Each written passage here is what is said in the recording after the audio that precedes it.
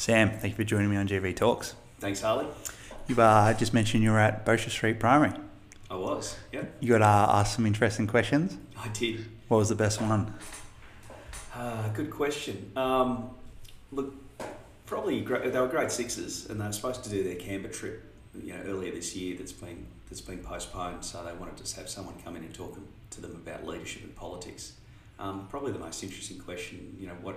What is someone your age, and I'm in my 40s, going to do for people of our age? So that was a really interesting one. You get stumped with some of these questions because you don't have all the answers right on the top of your head, I imagine. How do you answer that?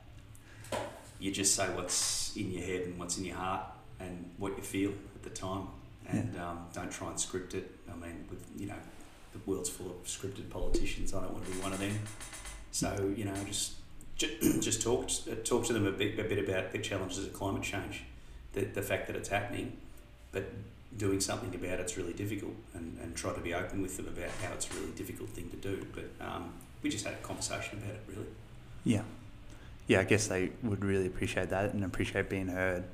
And it puts the idea in their head. With climate change, that's a bit tricky though, isn't it? I'm not an expert on a lot of the things we're going to talk about today, so just treat me like a sixth grader, please. But a lot of the things that we're implementing now, we're not actually sure how they're going to work in the long term, because a lot of the things we're implementing are brand new. Yeah, that's right. It's really challenging. I mean, we've got this situation where I think we agree that the climate is changing and that human activity and emissions have something to do with that.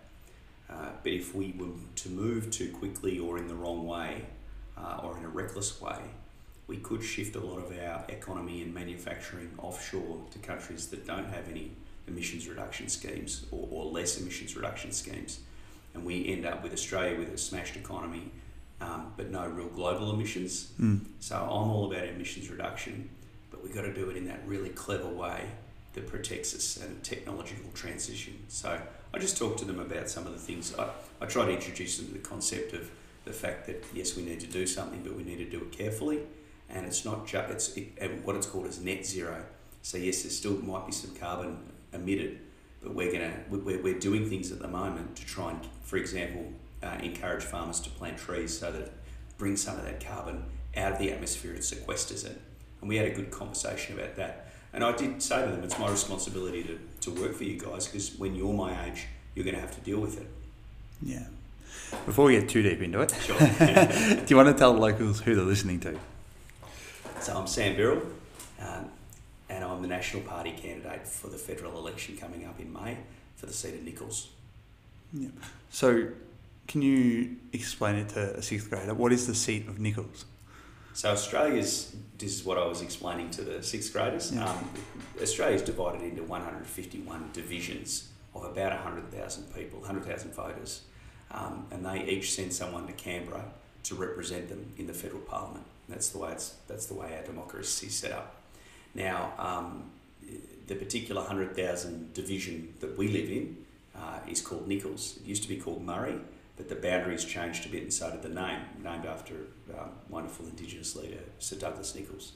Now, it goes from Gunbower, sort of Echuca, if you think across the Murray all the way across to the other side of Yarrawonga, and down to Broadford. So it's a big electorate, a diverse electorate. Shepparton's obviously the big population centre that's right in the middle. Yeah. Most of the candidates from Shepparton? At this stage, 2 are from Shepparton, one's from Barooga and one's from Seymour, and I think the other one's from Invergordon, from what I can understand. Yeah. Are you a Shepparton local? Yeah, I grew up between, on a small property on the Golden River between Murchison and Toolamba, and had a lovely upbringing there. I did move into Shepparton a bit. My mum and dad separated when I was younger, and we moved into Shepparton with mum, although we were still half out on the property with dad as well. But I've really, apart from going to boarding school for a couple of years and moving away to travel a little bit, I've always found my way back to Shepparton, and yeah, I've lived here almost all my life. How was your upbringing with parents that had separated? What age did that happen at? It happened when I was 8. It was Look, it's hard. I didn't have much else to compare it to, and they were both very amicable and very good about it, and we saw heaps of them. So, I can't describe my upbringing as anything other than wonderful. I had two parents who loved me. We had our sort of in Shepparton life, which was great, and we also had the out on the property on the river, wandering around the forest life and wandering around the river, which was great too. Yeah, it can make a big difference to a kid if both the parents are reasonable when there's a separation, because that's how I describe my upbringing as well. My parents were split up, a little bit younger than you, and they always spoke very nicely to each other, and I'd never seen a fight, and kind of it was like no different. I didn't even think anything was out of place, really. Yeah, but unfortunately, and this didn't happen to me because my parents were so loving and caring for us, but it's really sad when you see sometimes children get dragged into that hurt and dispute and anger that sometimes happens between a split up couple, and luckily I didn't have that. Yeah. Is there much of that around Shepparton? I don't know. In my friendship group, I must say, with my friendship group, compared to perhaps my parents' generation, we tended to get married later. So I went to a lot of weddings, and I got married when I was 32.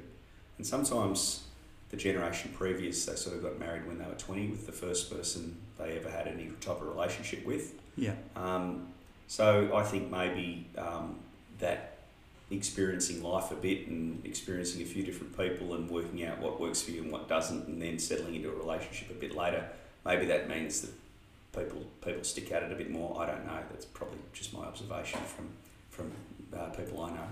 Yeah, that makes sense to me. How did you find Shepparton when you moved here? Is it much different of a place to how it is now? You mean from when I was a kid? Yeah. Oh yeah, it was really different. It's been through different phases, I reckon. It was a big city for me, coming from the property. Yeah. Just to be in a place like Shepparton, it was really amazing. SPC, we used to live near there, and I couldn't believe how big and noisy and exciting that place was, with all the trucks going in. But it was sort of still a small country town in the late 80s, and then I think it went through a bit of a decline in the 2000s. Yeah. And I think it's really on its way back up over the last 7 to 8 years, I would say. I'm not from Shepparton, and I moved here on logistics.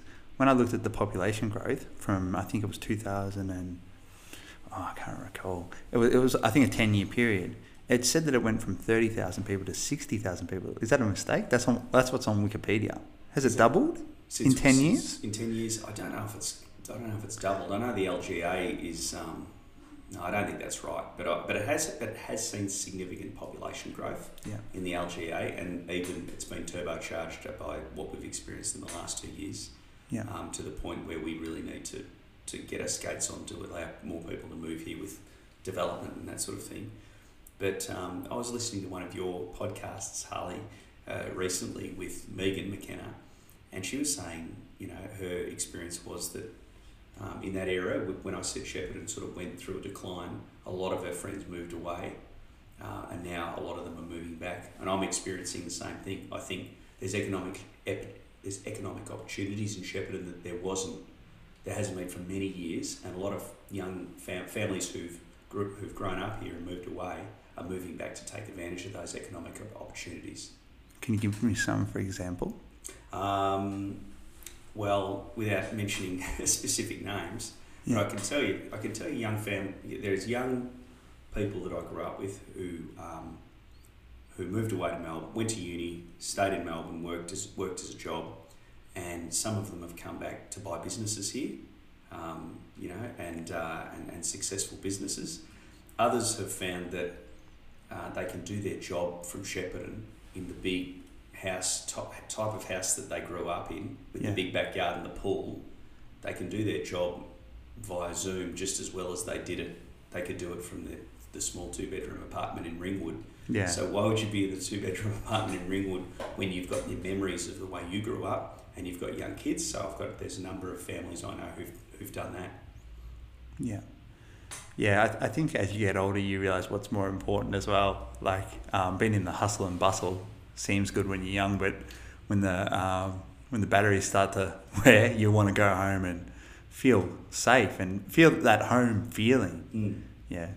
No, I love Shepparton. I think it definitely feels like home for me, even though I'm not from here. But I think it's because I had the opportunity to start my own business here. Yeah. I really appreciate Shepparton for that fact.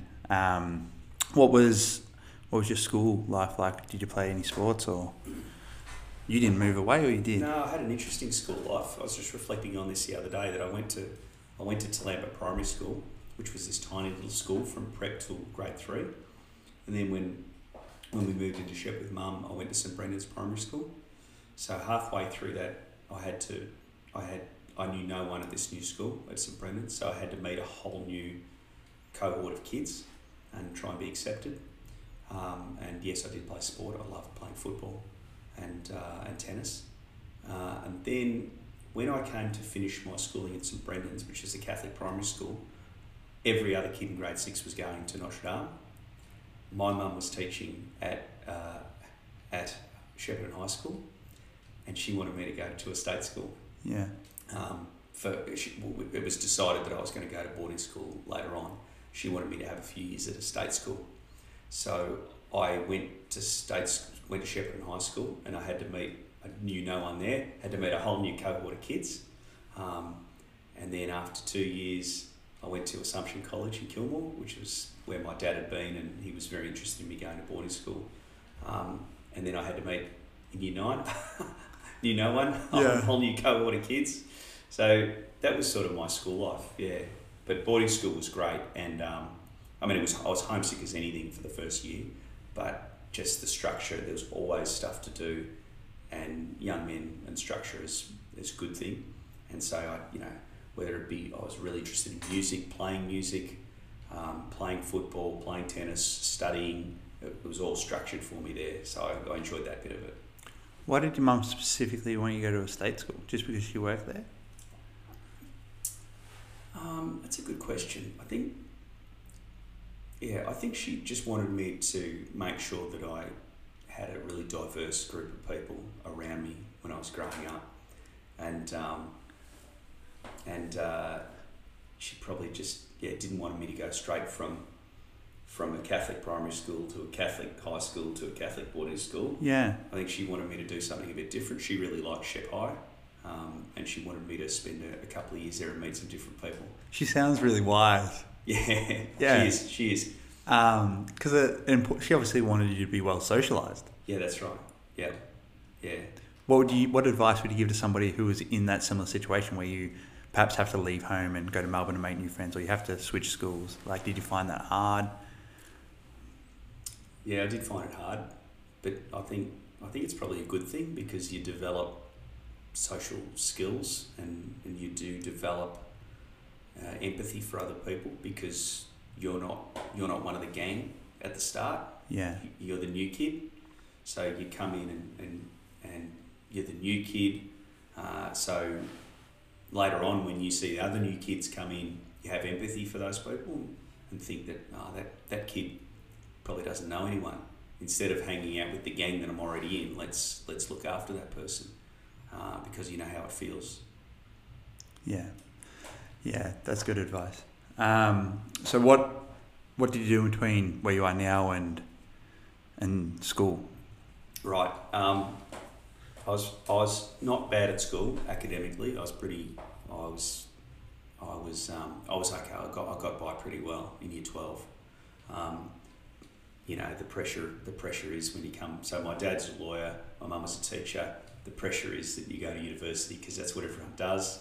So I went to university to study an arts degree. I didn't know what I was going to do. Yeah. I had an inkling I might be a journalist one day. I was too young for university. I was 17 when I started there. There were concepts that I didn't really get. I wasn't prepared to put the work in. I didn't really have the drive. So I left after a year and a bit, and I came back after trying a few different jobs. I came back here. I needed a job, so I got a job on a farm, picking fruit, and out at Ardmona. And I quite enjoyed. Picking fruit's a hard job, but I quite enjoyed the actual, just the vibe and being out on the farm. So as I was a local kid who was staying, I sort of got promoted to be the manager of all the fruit pickers. Yeah. And then they had cattle and cropping in the winter. So when the fruit finished and the backpackers all moved on from the harvest season, I stayed on and I worked with the cattle and with the cropping, sowing the crops and harvesting. And then by the time it came to spring again, it was time to spray the fruit trees. And I did that for 2 years and I just loved it. I thought agricultural science, this is so interesting. I really like this. I don't really want to just work on a farm. Even though I love it, I do have aspirations to get more into it. So I went to University of Melbourne Dookie College and studied a degree in agricultural science. So that was really good. It's a bit different to the path that you would have, or at least your parents would have thought you would have taken. Right. Yep. Totally different. How did they take you saying, I'm going to go work on the fruit farm? Oh, they were sort of like, it's up to you what you want to do, Great. Sam. Yeah. And we're not going to subsidise you just to sit around. So you got to get a job and you got to earn your money. And so the jobs that were around at that time in this place were in the fruit industry, on fruit farms. So that's what I did. Yeah, and you didn't just sit there and do the job. Obviously, you've worked extra hard to get to work your way up the ladder there and get a permanent position. Yeah. Yeah. Well, and I was enjoying it. I was happy. When you work extra hard, when you're happy, and when you're not happy, you don't. We all know that about ourselves. So I like the culture and I liked agriculture itself. So I really enjoyed that bit of it. Did you like meeting all the backpackers and stuff? Oh, that was brilliant. It made it like, you were working on a farm, but just these people coming with stories of Germany and France and Canada and the excitement and the partying they brought to the orchard when they turned up. It made it really fun. Yeah. Did you get out? Like, did you get away from Shepparton and travel at all? Or? Yeah. After that, after I finished my degree in agricultural science, I went to Western Australia and travelled a bit. Yeah. Just before I started my degree in agricultural science, I went to India and travelled around India, which was really interesting. And then, and then I sort of came back to Shepparton and got a job in an agricultural supplies business that had a role as an agronomist. And an agronomist is a profession where you sort of go and advise people who are growing crops on how to grow those crops, whether it be what sprays you need to apply, what pests might be affecting your crops, take soil tests and analyse the soil and what you might need to do. That sort of job. The farmers in the local area, have they had a good last decade, or has it been tough on them? Let me go back a bit further than that, Harley. I'll say that they had a nightmare from 2002 to 2008. It was just horrible because there wasn't enough water in our catchments. Yeah. They had reduced the amount of irrigation water they could use. It was really difficult. Then it's been up and down since then. The last 2 years have been phenomenal. It's been as good as conditions as I can remember for farming. There's still some challenges with fruit and fruit prices, so we need to do more work on making sure Australian fruit can be sent overseas. But the actual conditions in terms of the rainfall and the costs of irrigation water has been actually quite good. Is that something that the government tried to implement strategies to make it easier for the farmers? And did those things succeed or fail? They've failed in some ways and succeeded in others. The most interesting thing the most challenging thing for this region is that government quite a few years ago now implemented what was called the Murray-Darling Basin Plan, and that plan was to basically get a lot of the water that's used for irrigation and pull it back and use it for the environment.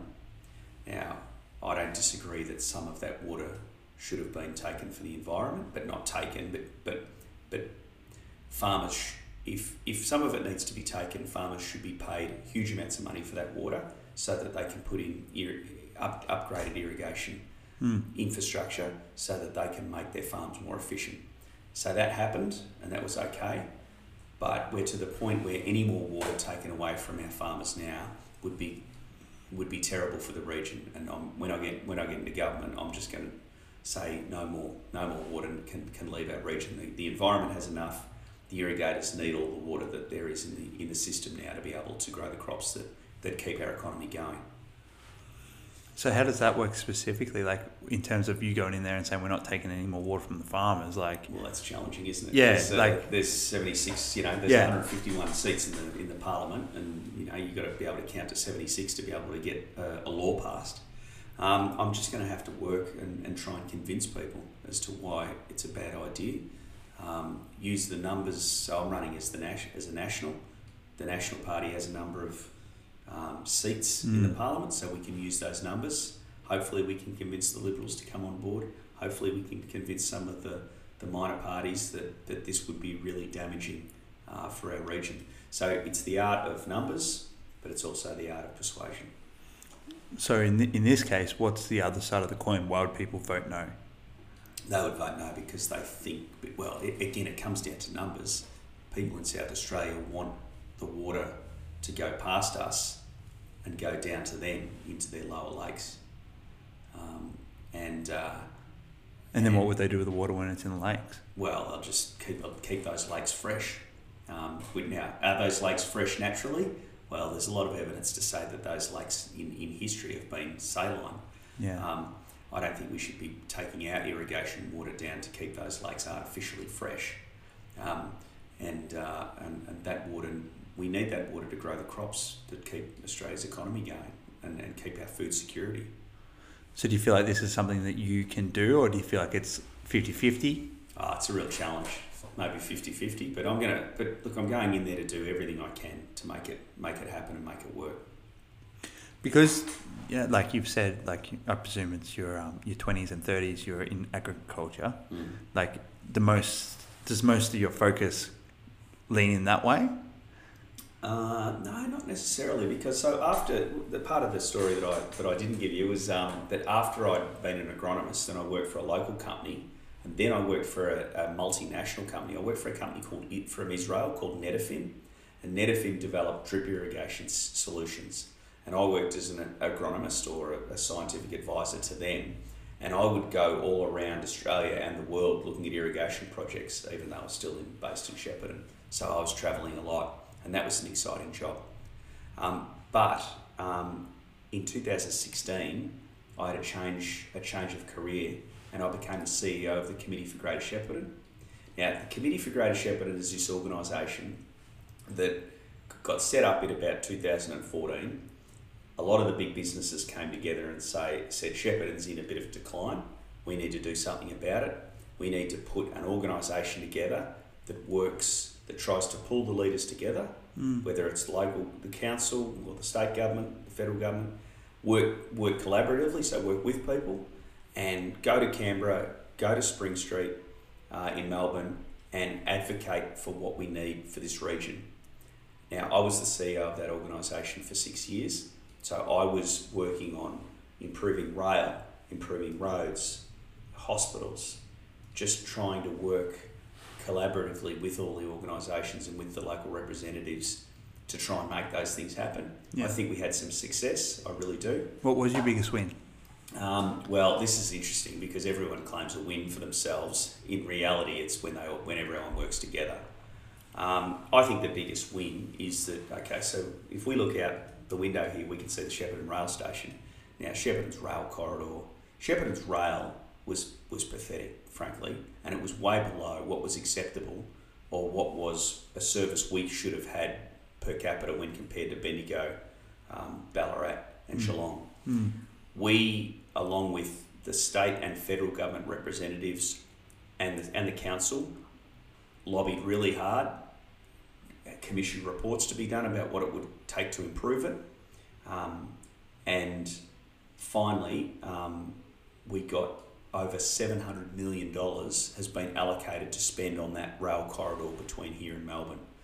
Now, people can't see it at the moment, but they are going to see level crossing changeover so that we can run the fast trains along there, which is the velocity trains, the same trains that Bendigo gets. We're going to have passing loops. So instead of getting 4 trains a day, we're going to have 9. I think that's a huge thing for this region, and that's going to make a big difference to all the people. When we were talking earlier about families moving back here, their one bugbear is that they want to be able to get down to Melbourne in good time, and they want to be able to have frequent trains so they can go down on the hour and just jump on one. That's going to be a reality. I think there's more we can do to make those trains faster and better, but yeah, to think 10 years ago we were going to get $700 million spent on our rail corridor, I think it was beyond what we thought was possible. It's unreal. Yep. So, a lot of people deserve credit for that too, not just the Committee for Greater Shepparton. Yeah. So how is that fed, those funds and this work, how is it implemented? It's obviously in phases or... Yeah, it's a state government project, but the federal government allocates the money for it. So you got allocated how many years ago? I think the first allocation was 2017, which was a small one, then 2018. Yeah. And then the Deputy Prime Minister, who's the leader of the Nationals at the time, Michael McCormack, in 2020, he announced the big chunk of $400 million of funding that was going to go to the Stage 3. And Stage 3 is what gets us from 4.5 services to 9 return services. And I reckon that's just going to be brilliant for our region. I think people can get around that. I travel to Melbourne on the train. It just takes about half an hour too long.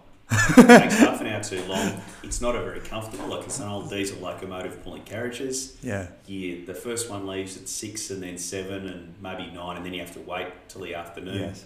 This will have velocity trains, so the fast ones that people drive to Seymour and they jump on one of those fast ones. That'll have those going all the way to Shep. And with 9 services a day, I reckon you'll be able to go down there, any time in the morning, and hopefully only have to wait an hour at peak hours and just jump on one. That's great, and I want to work to have it improved even more.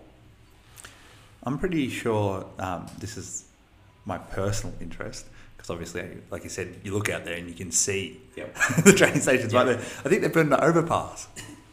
Did you know anything about that, or is that right or wrong? Well, it hasn't been. No one's found the money for it. Okay. There's a plan. Yeah. I'd like to see it. I would like to see that, because people can just come straight over, come to the gym. That's exactly what it's.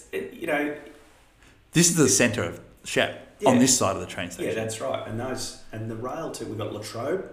There are people now coming from places like Seymour who can't battle the northern Melbourne traffic, who are actually coming to Shepparton to do degrees at La Trobe University. If we got the train service right, when we get the train service right and an overpass, people could be coming from Ngambie, jumping on the train to come to this gym, to shop in Shepparton. Yeah. The vision and the possibilities are endless if we can get the funding and infrastructure right. I think we could transform this whole CBD of Shepparton. Yeah. But that's all got the thumbs up already. Yeah, it's got the fun. We're just going to find the money and work hard to make it happen. Yeah, no, great. So you're the CEO of the Committee of Greater Shepparton. Yep. Yeah. And then what happens after that? So I was coming to 6 wonderful years in that job. Did some really good work. Learnt a lot. Spent time, as I said, in Melbourne and spent time in Canberra. My observation when I was in Canberra is that Damien Drum, who was the National Party guy who got elected in 2016, I got to know him. I sort of just met him when I started the job as a CEO. He just got elected, so we're sort of starting together a little bit. I got to know him and I thought, this is one of the more authentic politicians and more authentic people I've ever worked with. And he seemed to have a way of, because the Nationals had some numbers in the Parliament and they just focused on regional Australia, and because Damien was a really good at relationships and good at talking to people, and because he used the community as his sounding board, he was able to get a lot done for this region. Yeah. Now, when he said, I'm retiring from politics at the next election, I thought, I want this to continue, this delivery, and so I'm going to put my hand up. The best way I think I can deliver for this region is by running as a National Party candidate, and I think you know, what I want to do is use the community as my sounding board. You know, I've been working in the community most of the time I've been in Shepparton, and work collaboratively with people in Canberra to make good things happen for this region. So that's where I'm up to, and I'm now in the middle of the election campaign. Why do you think that sort of work's important to you? Like, Yeah. what gets you out of bed in the morning? 'Cause There's not everyone aspires to help the community. No. Like, that's a very Well, admirable thing that not a lot of people want to do. So Sunday afternoons, well, every afternoon from now on, you know, people door knock.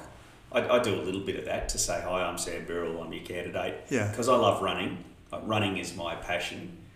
I put the running t-shirt, the Sam Birrell for Nichols running t-shirt on, and I just run around the neighbourhood. And if I see people in their garden or see people, I just go up and introduce myself. Most people are happy to have a chat. And the first thing they say is, oh, I'm glad it's you and not me, or I don't envy you. So, you know, some people hate politicians, and sometimes with good reason. Some people look at politics. Most people in the community say, well done for putting your hand up. There's probably three elements to it. One is a sense of service. One is a sense of responsibility. So, you know, I've had some good fortune. I've had a good education. I grew up, you know, I think I've got an inquiring mind, and I seem to be able to understand some of these issues. So do you go off to the private sector and use it to make a fortune for yourself? Well, some people do that, and good on them. Good on them. I see it's good to use those skills that I think I have to make Australia a well-governed place. And the other thing, just from a personal perspective, is I would just find the work so interesting. You know, just the challenge of working your way through these complex issues and trying to find an answer, or working your way through complex negotiations, relationships to try and get some stuff back here to Nichols. Those are the three things that sort of get me going around this campaign. Yeah. So, do you think politics is like a cutthroat sort of job? Like in terms of like getting these people on your side, do you have to, like, I don't know, is there any like backroom deals or does that happen? Or? I'm sure it does a bit. I mean, it's messy. It's Yeah. messy, and anyone who thinks it's not, I think that I'd like to see more people go into it for the right reasons, and sometimes people, and I probably look more at the cities and the regions. I think the regions have got good community people who get into it, but when you look at the city, sometimes you've got a staffer who's sort of, you know, worked there forever, and basically they try and, you know, white hand everyone else, so it's their turn to get pre-selected, so they get the place in Parliament. I think there's a bit too much of that. So I think real people, real community people with real life experience in Parliament will make Parliament a better place. You have to make compromises. So to go there and say, I'm not going to compromise any of my principles, you know, there's 100,000 people in Nichols that I'd be representing, and they're all, you know, they've all got such different views and different opinions of the way things should operate. You've got to try and distill that, represent them, but show leadership based on your own values. So, but then you've got to be prepared to do some compromises sometimes to get the best outcome for them, because in the end it's not about me, it's about them. So that cutthroat business, yeah, look, I'm prepared to play it hard for the people that I represent. But I want to be straight, I want to be forceful, but I want to be respectful and try and make the Parliament a bit more of a respectful place. Yeah. Yeah, it all starts with one person. Yeah, that's right. Do you reckon that young people should show more interest in politics? Yeah, definitely, and think about it. Yeah. So there was this guy, this old Labor Party politician. I was just reading about him the other day. He was a minister in the 70s, and in the 60s, he was going for some seat in Melbourne, and his campaign slogan was, I don't care who you vote for, as long as you think about it. That's good. It's good, isn't it? So I want people to think about, who they're voting for and why they're voting. And I think if they do, they will have a think and say, what did Damien and the Nationals achieve for the region? What is Sam Birrell all about? And the other thing I'd say is that we've got this party, we've got this national party. Now it frustrates people. It gets a stereotype of just being for old farmers in hats, and old people. But it's a political party that's got some clout in Parliament, and it's just for regional Australia. Now I reckon let's embrace that. Let's use it. Let's use it as a platform to get all the things we need in prosperity for the regions. If there are elements that you don't like about it, join it. Yeah. Join it. Try and make it better. That's what I've done. Yeah. I don't know if you can answer this question, but what would you say the key difference is between you and the other people running up? I've got pretty good life experience. I mean, when I worked at the Rural Supply, I've worked on a farm at the lowest level. I've been through a lot of different things. When I left uni and got my first job, I was sweeping the shed out at a rural supply store in Mooroopna, and working my way up. So I've got that. I think I've got a really good way of being straight with people and telling it like it is, and working with people. I think I've got a track record in that when I ran the committee for Greater Shepparton, I thought that we achieved a lot, and I thought we achieved a lot. Sometimes not everyone agreed with what we did, but we stuck to our principles and our values, and we tried to do the best for the community. Exactly. You shouldn't be reprimanded for trying to do better. Yeah, that's even right. if you muck it up sometimes. Well, or even if someone thinks that trying to do better might involve a different position, Yeah. So I think I've just got the life experience, the record. I've got some good qualifications, I think, and it's not all about qualifications, but I went back to uni in my later life and did an MBA, which taught me a lot about leadership, negotiation, and the principles of those things.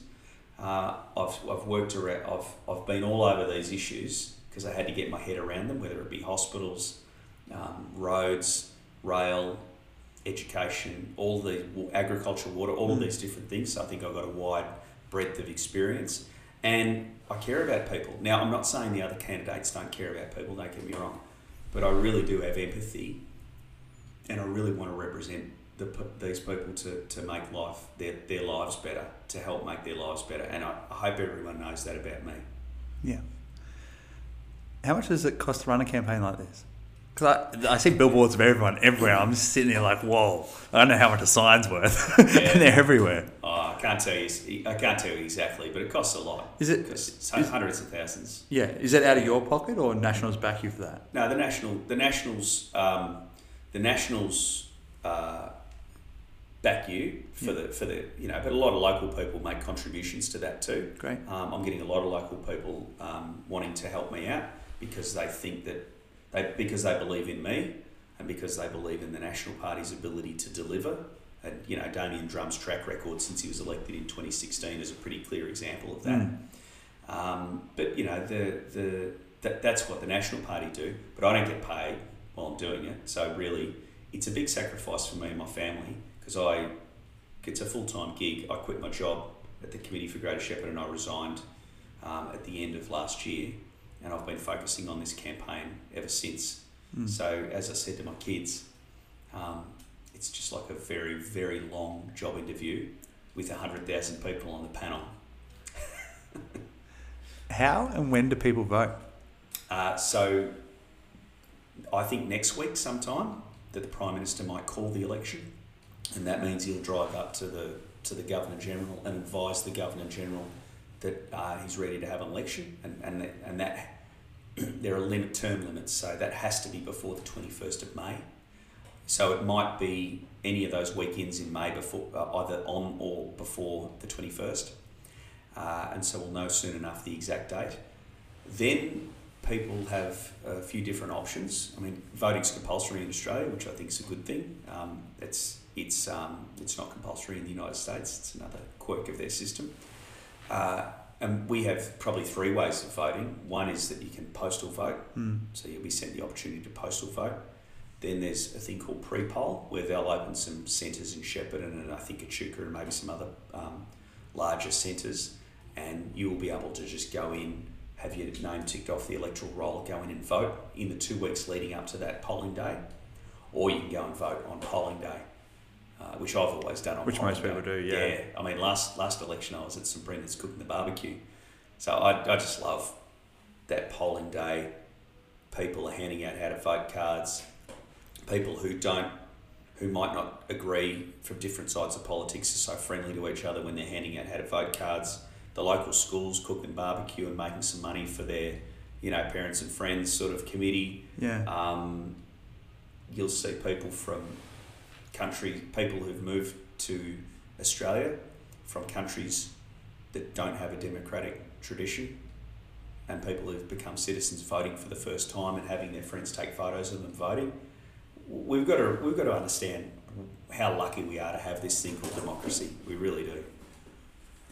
Yeah, that you made it sound like something that you want to go to just then. Yeah. Do you know what I mean? That's how it should be presented to people more, instead of like, I guess, just bring it back to what you said before. Why do you think people should be forced to vote?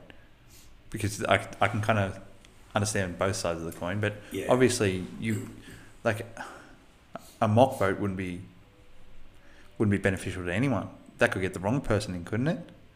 Well, what tends to happen in places where voting is not compulsory Yes. is that only the really fired up people on either side vote, Yeah.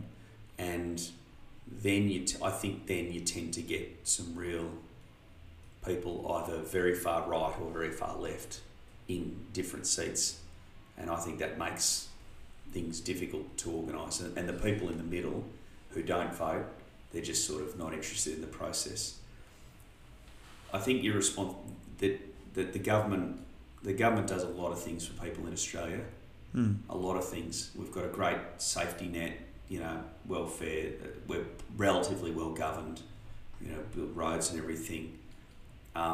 Australian society says in return for that, we ask you once every 4 years. I mean, I know the state election's soon, but once every 4 years, you have to go and cast a ballot. And I don't think that's too much to ask. And I think that if everyone's forced to think about it, I think we get a more moderate, sensible government and not the crazies on either side. Yeah. Well put. A couple more quick questions. Sure. The defaced posters, what's up with that? Yeah, I don't know. That's so strange. There's not too much of it, fortunately, but someone cut the face out of my poster. Why would somebody do that? One of the Yeah, okay. one of the guys at the Shep News speculated that Damien Drum came out in support of some vaccine mandates at SPC last year. Okay. And some of the people who were big anti-vaxxers, they might have had a problem with the Nationals. I don't know whether that's the case. It's just something someone speculated. I take it with a grain of salt and I sort of laugh it off. But I do feel sorry for someone who thinks that's a good way to spend your time. I mean, participate in the process. Yes. By getting out there and saying what you think. Have the courage to say, this is my name, I'm Sam Birrell, and I'm going to say that I think the government's right or wrong. I think going and mucking around with a poster at sort of 3 a.m. in the morning is a pretty cowardly way to approach things. Do you think majority of people are like you in the way that they think this isn't the way I want things to be, so I'm going to try and make it better? Or do you reckon the majority of people are like, I don't like this, so I'm going to try and tear it down? Which way do you reckon it leans? I think most people. Let me describe it like this. Most people that I meet, and I'll give you an example of some tradies I was talking to the other day. Yes. On a job site. They said to me, I want the government to make sure there's a strong economy and that there's a lot of activity happening around where I live, so that I've got work. I'm an apprentice. I finished my apprenticeship, and there's other building jobs that my employer is going to move on to, so they keep employing me, and then we've got growth and exciting things happening. After that, I want to be able to do the things I love doing, whether it's fish, walk and go take my 4-wheel drive to the forest, go walking, do the things I love doing, and I really don't want the government to make a whole heap of rules to impinge on my life. Yeah. I reckon that sums up where a lot of people are up to. They want a good economy. They want the government to make things really prosperous for them, and then they want to be able to enjoy their lives without the government telling them what they should be doing every step of the way. Yeah. And I think that's the government. If I can be part of a government, that's the way I want to approach it. Yeah. It sounds like the structure to a good life. Like Exactly. having work that you enjoy and Yeah. you're making an impact on the community, and then you've got your things that you enjoy doing outside of that as well. We invest in you, in your education, so that you get the opportunity to get involved in local industry, work hard, work your way up. Start at the bottom, work your way up like I did. Get yourself there, and the government does everything we can to support that. We're not going to put a heap of rules on you saying you can't do this and that. And then you, the person, you've got the responsibility to make the best of this life that Australia's created, because a lot of people overseas don't have it. Yeah. Yeah. Australia's the best place to live in the world, I reckon. I agree. Okay, a couple quick ones. What's your end goal? End goal? Yeah. Long term. Let's say you get the seat. Elected. No, let's say you get the seat. What's after that? Look, just to really deliver, to get as many things happen, and that there'll be elements that work for me and elements that are out of my control, but just to get continue some serious investment in this region, hopefully to be part of a good government. If I got an opportunity to do something higher in the future, like be a minister, I would like to do that. I'm not going to sacrifice my principles or the people in my electorate for that personal goal. I'd do it if it helped them. Yeah. And just try and make Australian government and Australia a better place. Great. What would be something people would be surprised to know about you? So I had my campaign launch last week, and the National Party's normally just an old, not when I say normally, I mean they're great people, but traditional old sort of farmers, and sometimes a bit conservative. So when we had my campaign launch, we had a band playing, and I pulled the guitar on, and I did two solo songs. I did Don't Look Back in Anger by Oasis, and Who's Gonna Ride Your Wild Horses by U2. So I played guitar and sang, and everyone's gone, oh wow, that was pretty good. You got an encore? Yeah. That's pretty good, wow. Yeah.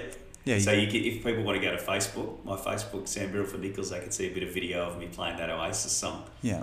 How else could people support you if they wanted to? Like you said, people from the community have been backing you and I guess contributing some money or some time or... Yeah, it's probably just time and I'd love people to come and help and volunteer. Yeah. Just walk around with me and wear a T-shirt. Mm-hmm. If you're a runner, ring up and I'll send you a running T-shirt and do park run in my T-shirt, which is what I do. Yeah.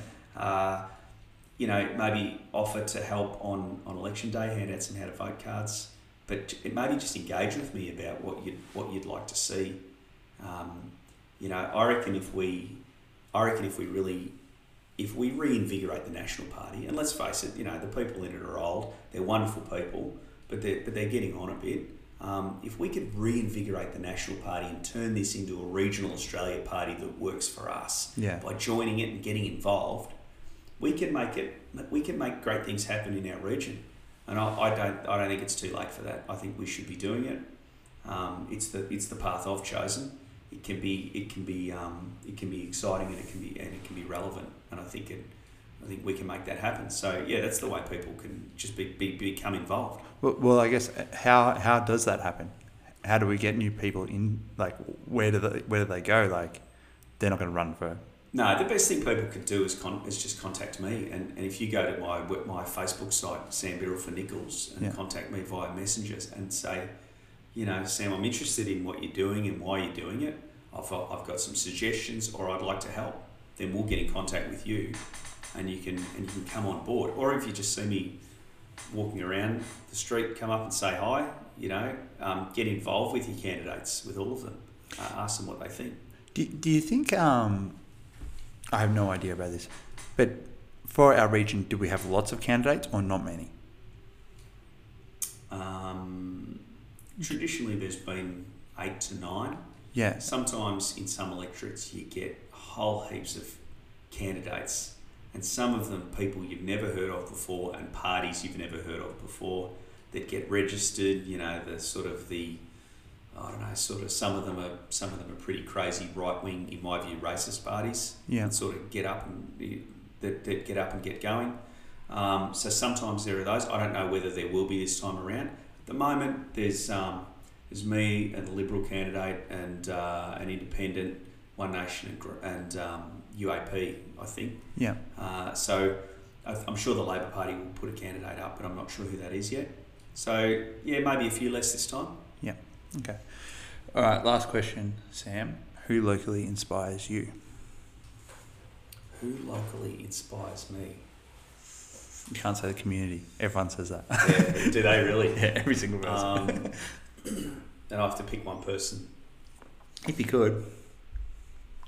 All right, I'll pick two people. One's my wife, Lisa, because she grew up in the city in the eastern suburbs of Melbourne, but she just loved agriculture. Did an agricultural science degree and moved to Shepparton, and has just worked with farmers for the last 20 years and become a really respected professional in the dairy industry. So she's just a real wonderful asset to our community by helping out, all sorts of community groups, and just making one of those people who, a bit like you, comes from Shepparton, comes from outside Shepparton, moves here, and just embraces the whole experience. Yeah. Right? So there, you inspire me too.